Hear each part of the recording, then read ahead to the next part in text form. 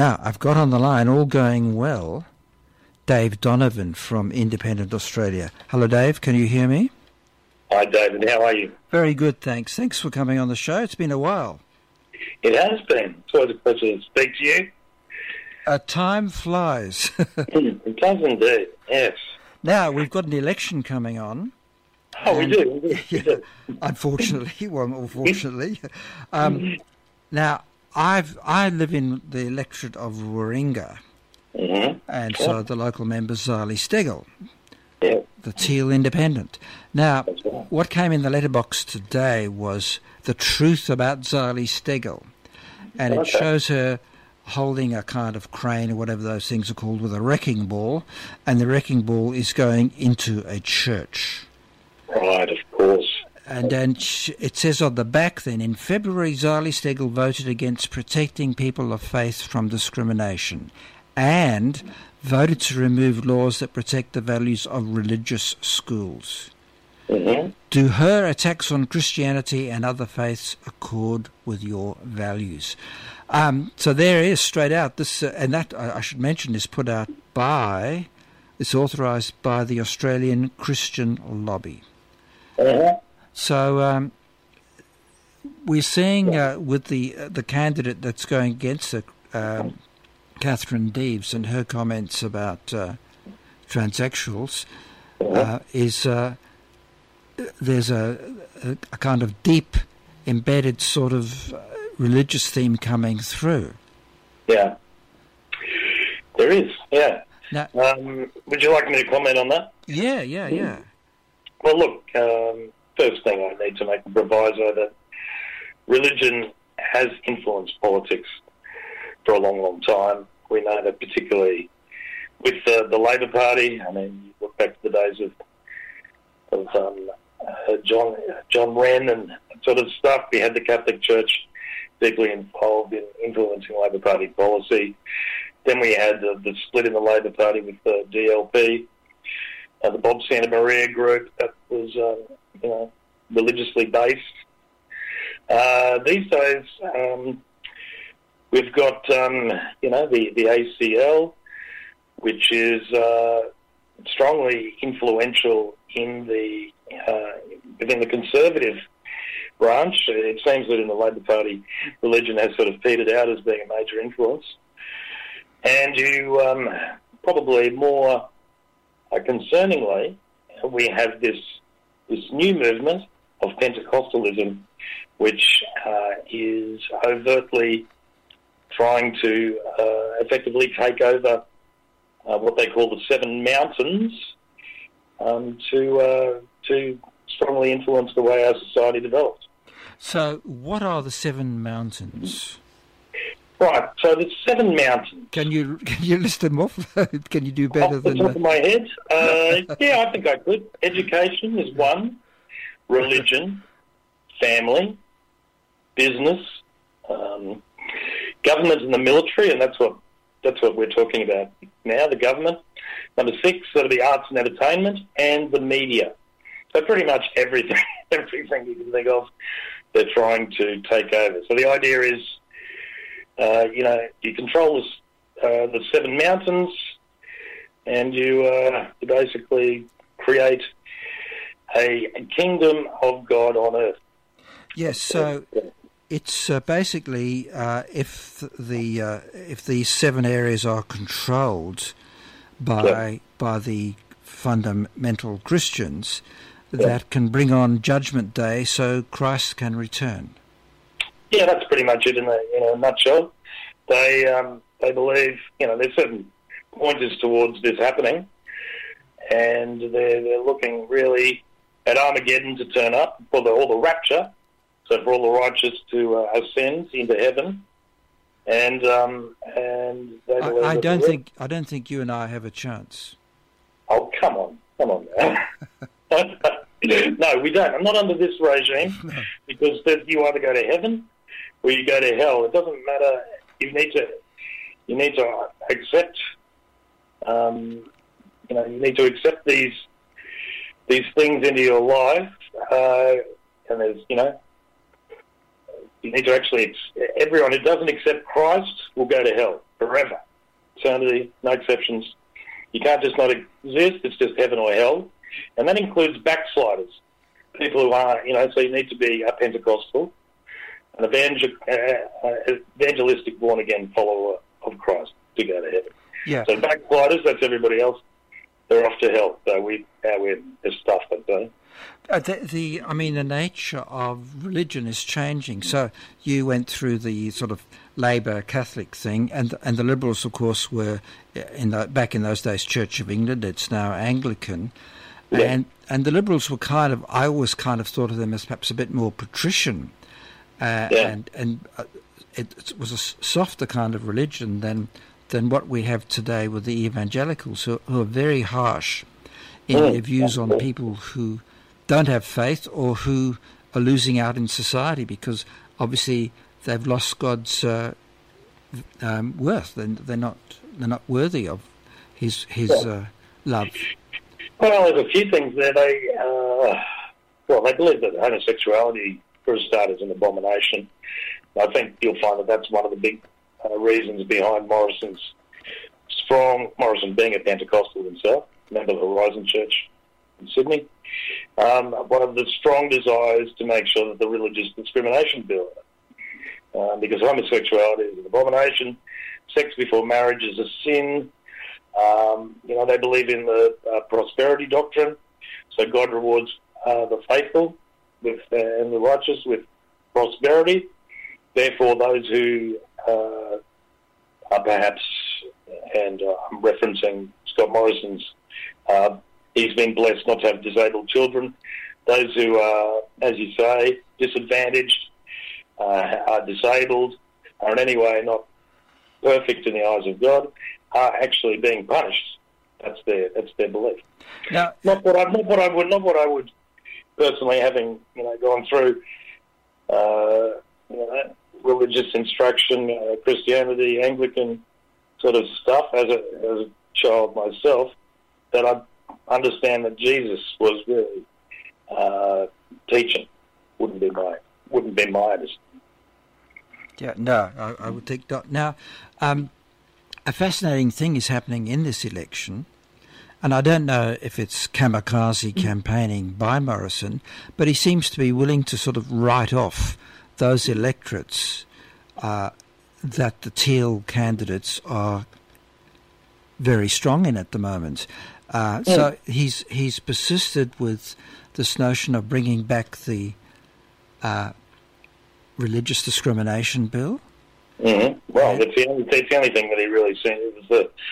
It was the last thing that he tried to get through in Parliament and failed.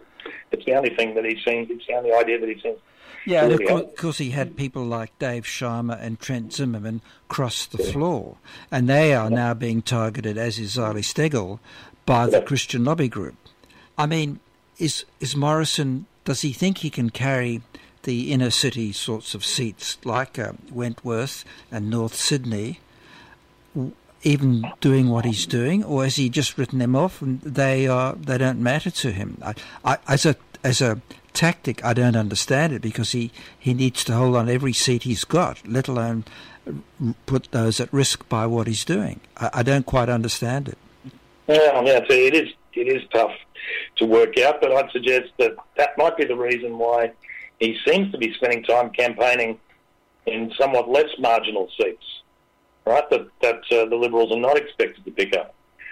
Perhaps those inner city seats, with the, if you like, the small L Liberals like Sharma and and the others might be seen by him. He might not see it as too much of a problem if they get replaced by Teal independents. Let's remember that he basically disenfranchised the New South Wales branch of the Liberal Party, so he was able to install his own candidates. He's fairly, and he is a strong member of the right of the Liberal Party, the centre right. So, it might be all part of a larger plan to basically continue the expulsion of small L Liberals out of the Liberal Party. So would that mean that entail losing if necessary if you can get rid of these people? No, well, I think maybe he still thinks that he might be able to win. Don't forget the miracle of 2019. Yeah.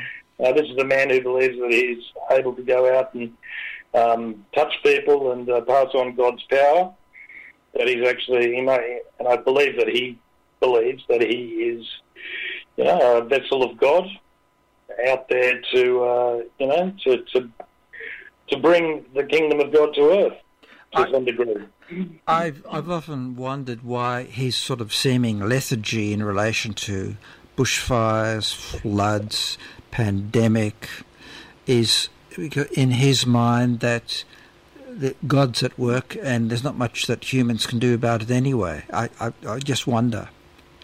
Well, look, I just say this. It would seem to me that there's a slight conflict of interest in having somebody leading the country who actually is yearning for Armageddon, the end of the world, so that he can receive the rapture and go up to heaven.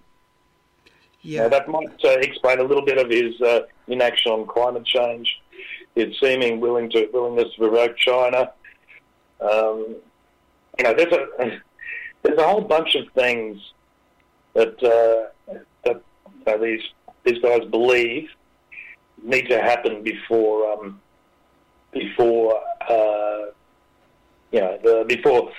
the kingdom of God comes on, the rapture, etc., etc. And one of them is a one world government.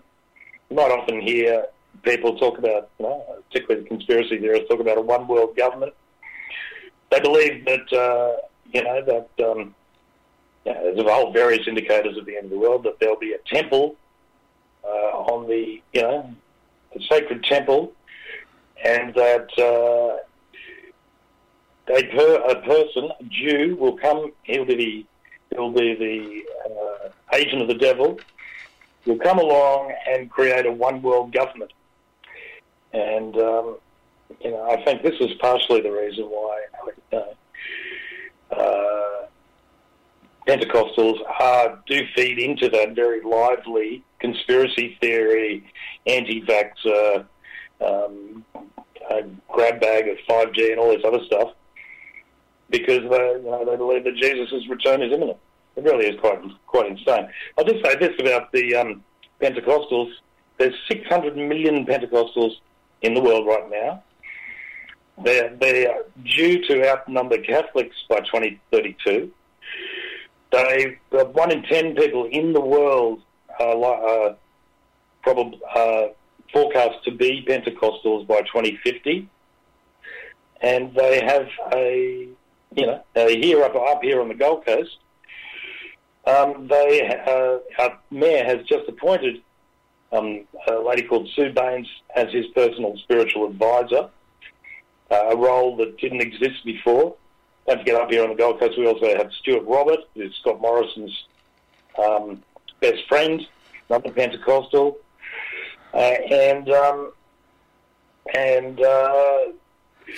So they're bringing the kingdom of God to the Gold Coast.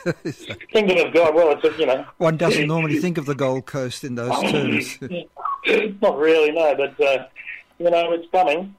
But so Tate appointed his spiritual advisor. When he was asked about it, he said, she came out in a YouTube video and said, I spoke to Tate and I outlined for him on a piece of A4 paper the Seven Mountains Mandate. This was in 2007.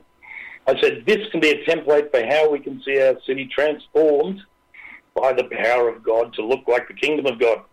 He said, I want this. I want you to help me do this.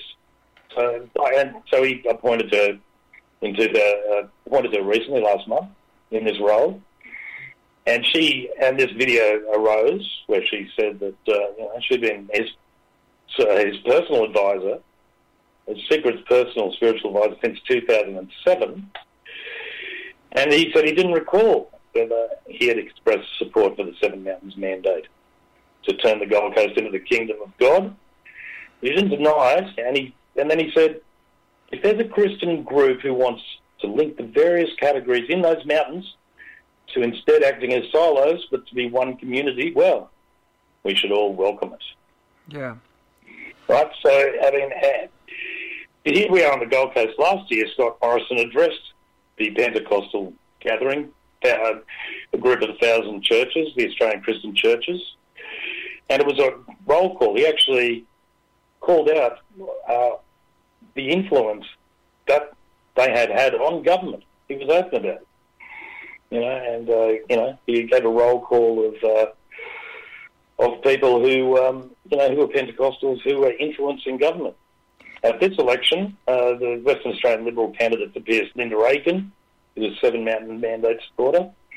Last week we heard Nationals candidate in New South Wales, Kimberley Hone, was a supporter of the Seven Mountains Mandate.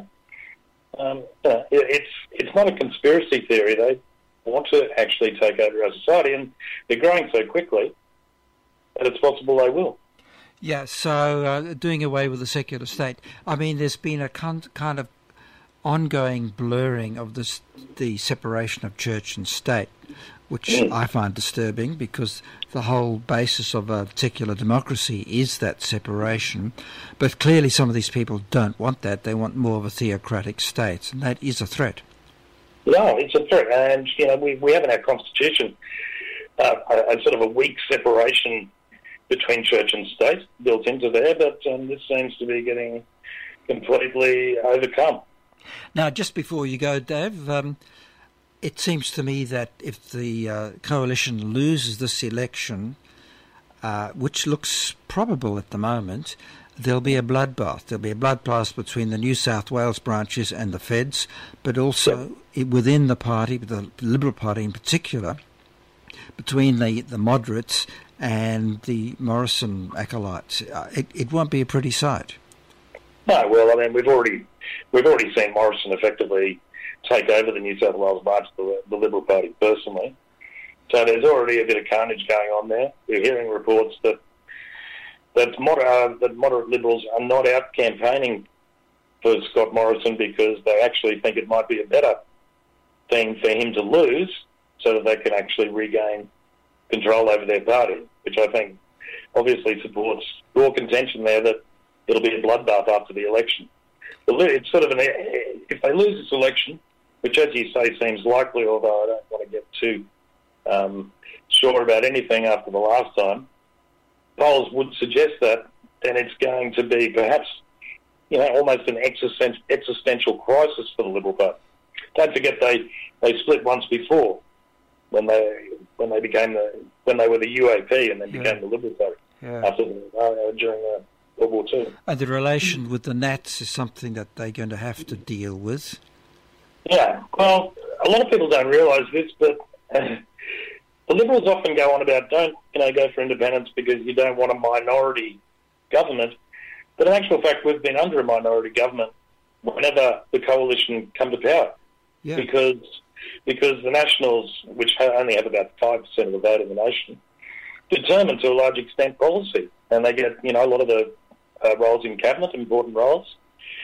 So so the Liberals are to a degree beholden to them to hold power. It's a minority government, and if the Liberals are decimated, then the Nats will have even more power, and who knows what's going to happen to the Libs? Are they going to go further to the right?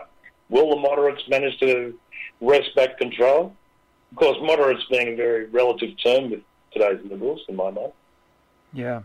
Well, interesting times. Yeah. Dave, thanks very much.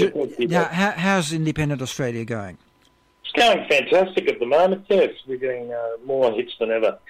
So independentaustralia.net, please do get on there and find out the truth, untainted by corporate considerations. You do podcasts too, don't you? We do, yep. We do podcasts, we do videos. There's a lot of content there. People will read of all different sorts.